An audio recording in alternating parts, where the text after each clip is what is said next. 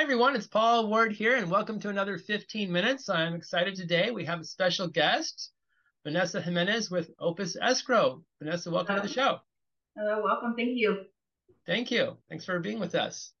So we're having you today as part of our first-time homebuyers series. We're trying to help folks who have not purchased a home before understand the process a little bit better. And of course, escrow is a key piece to that process. And so wanted to have you on as a seasoned veteran to help our buyers out there explain what Opus is all, or what escrow is all about, and how maybe Opus differs from other companies. So glad to have you. Thank you. I'm excited. So what is escrow? Escrow in general is a company that is in place to be a neutral third party. So when a buyer or a seller is, in a real estate transaction, they have their agent that represents them. For a first-time home buyer, especially if they're going to be purchasing with a lender, they're going to be working with a lender as well. So escrow is that party to make sure that everybody is kind of abiding by the contract and doing their due diligence of what's supposed to be done in a real estate transaction. Okay, and so when would you get involved in the process? So standardly, escrow comes into play once a contract is fully accepted by the buyer and seller. So if there's counters that go back and forth, escrow usually gets the contract from the agent once everybody's agreed to move forward with that contract. Okay, and I've been doing this a long time, and sometimes buyers kind of want to jump the gun and they want to give me their check so they can just kind of give it Right. to the escrow officer even before their offer is accepted. Right. When do you request the buyer's Yeah. funds, and how much would they typically put down? All right. So escrow, again, being that neutral third party, we come into play to kind of help protect everybody.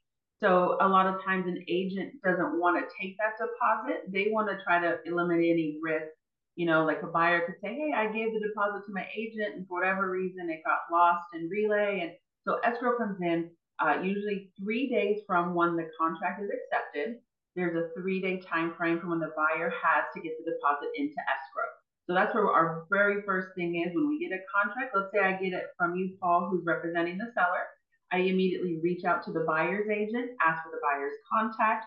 I then touch base with the buyer, let them know who I am, because I'm now somebody asking for money. And standardly, it's a good chunk of money. You usually are looking at 3%. That's kind of what we see as the average deposit. So, here I am, a stranger off the street from the buyer's aspect, asking for money. So we like to Right. reach out, introduce ourselves, and then 3 days from when the contract is accepted. That's when the time frame starts for the buyer to get that deposit in. Gotcha. And so you see the transaction all the way through from when escrow is opened and help From close the start to transaction finish. at the very end. Start to finish, and especially with a first time home buyer, they are really getting overwhelmed with paperwork. They have their agent paperwork, they have their lender paperwork. Now here comes escrow coming in and asking for more paperwork, right? But again, we try to let the buyers know we are here to answer any questions that you may have. A lot of times it can be a little intimidating. So we as that escrow come in and just kind of reassure them that there's no dumb question. Ask Right. away. This is a huge purchase. This is a life, altering decision sometimes for people. So ask away, definitely. Right. And I know there's a lot of fraud out there, right? I mean, there's a lot of Unfortunately, yes. unscrupulous people out there, and sometimes the money gets, siphoned off to, a third world country. Uh-huh. How are you protecting the buyer in those types of situations? Right. So standardly, when the buyer brings in the deposit, for example, they have usually three options to bring that in. They can usually bring it in by a personal check, a cashier's check, or a wire. Now, Mm-hmm. the personal check option comes into play depending how long the length of the escrow is, right? We just ultimately need to make sure that any sort of funds comes in has the adequate time to clear. But let's say a buyer is going to bring in a wire. Okay, that's where a lot of fraud unfortunately does take place. That's where we try to do as much as we can to avoid any fraud. So when we send our buyer wire instructions, a majority of the time we're emailing those to them. So one protocol that Opus Escrow likes to do is we not only will email those wire instructions, we will send them password protected. And when we send those instructions, we actually do not have our account number on those instructions. We then ask the buyer, please give us a call and we can give you that account number over the phone.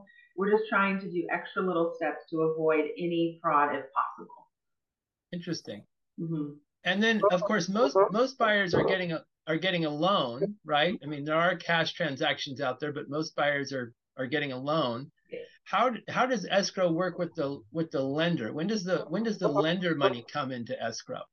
Right. So let's say we have an average 30-day real estate transaction. Okay. So in the very beginning, Opus is going to reach out to the buyer, get that deposit. Throughout the way, we are working with the lender, balancing fees. The lender is going to ask for documents from escrow, such as escrow instructions. Title is going to come involved. That is pretty much the company that's going to run the property. They're going to let us know the chain of title, what's currently recorded on the owner, right? So we're going to be working, clearing the title. We're going to show evidence to the lender that title is ready to be cleared. So throughout the full transaction, we're going back and forth with the lender, getting them documents, just as the buyer's doing as well. So let's say we are now towards the end of our 30-day transaction. Standardly, if our close date is on the 30th day, the lender is going to do what we call fund on the 29th day. And when the lender funds, that means that they're just sending in their money on behalf of the buyer's loan to escrow, and then we go ahead and record the next day. So if the lender is going to send that money in on the 29th, one thing that the lender needs to have in place is the buyer's final money in escrow before the lender will fund. So ideally, we'll have the buyer bring in their final money by the 28th day, the lender funds on the 29th day, and then we record and close escrow on the 30th day. Gotcha. And I have to imagine that not every transaction goes smoothly, right? Oh, of course not. Human error comes in, right? Unfortunately, human error comes in. Things pop up at the final minute. And that's where you really want to be able to trust your escrow company. You want to be able to have a very large open line of communication. So this is how I brought up title. One of the things that escrow needs to do is we have documents that we send out to the buyer and seller. One of those main documents is called a statement of information. And sometimes clients may look at it as, hey, you're asking for a lot of personal information because I'm asking for your social, date of birth. And you're right, we are. And the reason we're doing that is, one, we want to clear everybody to make sure that there's no liens or judgments, especially against the current owner, that could come into play and hold up the transaction closing, which does happen. And then we also want to make sure if a lien does pop up that we can clarify that it's not you, right? Because we do get John Smith.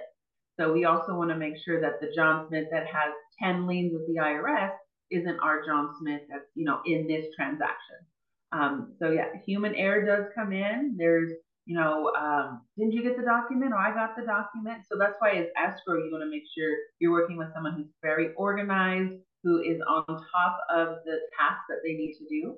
So once we get that statement of information, we get it to title, they clear the aspect. But you said there's times where that doesn't always happen, and it could be the 27th day of our transaction, and we set up the file with title, and title, hey, we're getting ready to close this transaction in a couple of days. Title says, wait, there's a child support judgment against the seller, and wait, what? That takes time. So that's where, working in this industry now, I'm going on 13 years, and that's where having connections can really come into play. So we are dealing with Department of Child Services, we're dealing with the IRS, the Franchise Tax Board. So knowing the aspects to go to, knowing the line of communication, the email address, the fax numbers that you need to reach out to, you can go ahead and get a demand right away, clear it, get what you need to have happen in order to close. But those things happen, unfortunately, at the last minute sometimes. Right. And is that because underwriting isn't looking at the file until the end, or why do things pop up at the end? Yeah, and underwriting isn't going to always, because they don't get a copy of the contract, right? So that's where escrow is going to come into play and give them the heads up. Hey, this file's going to be closing on this day. We're working on getting the recording documents, which consist of the grant deeds that escrow, make sure is executed. any recordable loan documents from the lender. Escrow puts all that stuff together and gets that to title. So it's escrow's responsibility to give the title department and their underwriters a heads up as to when a transaction is going to close. So that's why when that statement of information comes in, we want to make sure that statement of information is sent to title right away. We don't want to wait till we're setting up a file. We want to get that to title hopefully within the first week or two when escrow opens, to give the title department and underwriters plenty of time to clear the file. Gotcha. So what would be some advice that you would give to a first-time buyer, not familiar with the process, right, to kind of avoid these scenarios, these challenges? Yeah, I would say the best thing is don't hesitate with any documentation that you get, whether it be from your agent, whether it be from your lender, especially from escrow as well, because there are time frames and contingency periods all based on the closing of your escrow, right? So, like you said, in a standard real estate transaction, you have time frames where the agent representing the seller has to give documents to the buyer. They have time frames for to review everything. So I'd say a huge piece of advice for a buyer would be, if you get something sent to you, get it done right away, right? Don't have you be the reason why something's being held up. Right. Yeah. That makes perfect sense. Yeah. And there are lots of escrow companies out there. I mean, there's lots of choices. Yeah. Why should folks choose Opus? Opus, yes. Well, because I work there. No. There you go. Right. So standardly, we would probably say that there's three main types of escrow companies. You have a title and escrow based company, which is title and escrow are owned by the same parent company. They are standardly ran by the Department of Insurance.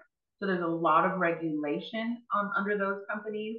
There's pros and cons with that. Not only, a lot of regulation kind of restricts sometimes some of the options you have, but it also keeps everything even across the board. Another type of company you have is what we call in-house escrow, which is an escrow company that's linked and ran under a real estate company. So a lot of times that's great because, as a real estate agent, they're going to be working with my deals. But a lot of times, maybe an agent on the other end isn't always the most comfortable because they may feel that there's favoritism. No, there's not. Again, we're a neutral third company, but right. Sometimes they like to stray away from that. So Opus Escrow, we are called an independent, and we are acting and running solely as an escrow company, not linked with a real estate office, not linked with a title company. Our job is solely escrow. So with that aspect, we have a little bit more ability to fluctuate maybe some of our fees. We can offer discounts here and there, like military, first responders discount, that type of thing. So as Opus Escrow is a full independent escrow company. Gotcha. I never quite knew that there were three different kind of types of escrow companies. Yeah, we all do the same job, right? We all take pride in being that neutral third party. And one thing with escrow, you have to multitask. Right. It is a job where your brain is going nonstop, and okay, I have to do this on this file and this on this file. So being organized is huge. It is key because the documentation that comes across my desk, as I'm sure you're used to, it's a lot of paperwork. And even in a time of today where so much is digital, so much is online, there's still a lot of paper that we are touching and handling. So being organized is key. Right. And you said you've been doing this for 13 years now. Yeah, this is going on my 13th year. Yes. And yeah, escrow is one of those professions where you learn as you go. It's a trade that a lot of people are not familiar with. I think because there's not, training classes, there's not degree programs for escrow. It is, you get in, you get your hands dirty, and you learn the skills, as you go throughout the years. Right. Nobody grows up saying, I want to be an escrow. Oh, right. I want to be an escrow officer. Right? But it is. It's a profession that, if you work hard, you'll get that hard, payout in return. Right. Well, this has been very helpful. I think our first time home buyers are going to appreciate this, and they'll obviously still have questions because it is a complicated process, as you mentioned. How would somebody get a hold of you? So people can get a hold of me a few different ways. On my background here, you'll see my contact. We're located here in Oxnard, kind of behind the Seabridge Shopping Center. So we're local to Ventura County. But the best way, if you want to get a hold of me, give me a call right here, 805-351-3494, or my email address, vanessa@opusescrowinc.com. Great. Well, Vanessa Jimenez, thank you so much for being our guest on this edition of 15 Minutes. We greatly appreciate it. Well, thanks for having me, Paul. I appreciate it. Absolutely.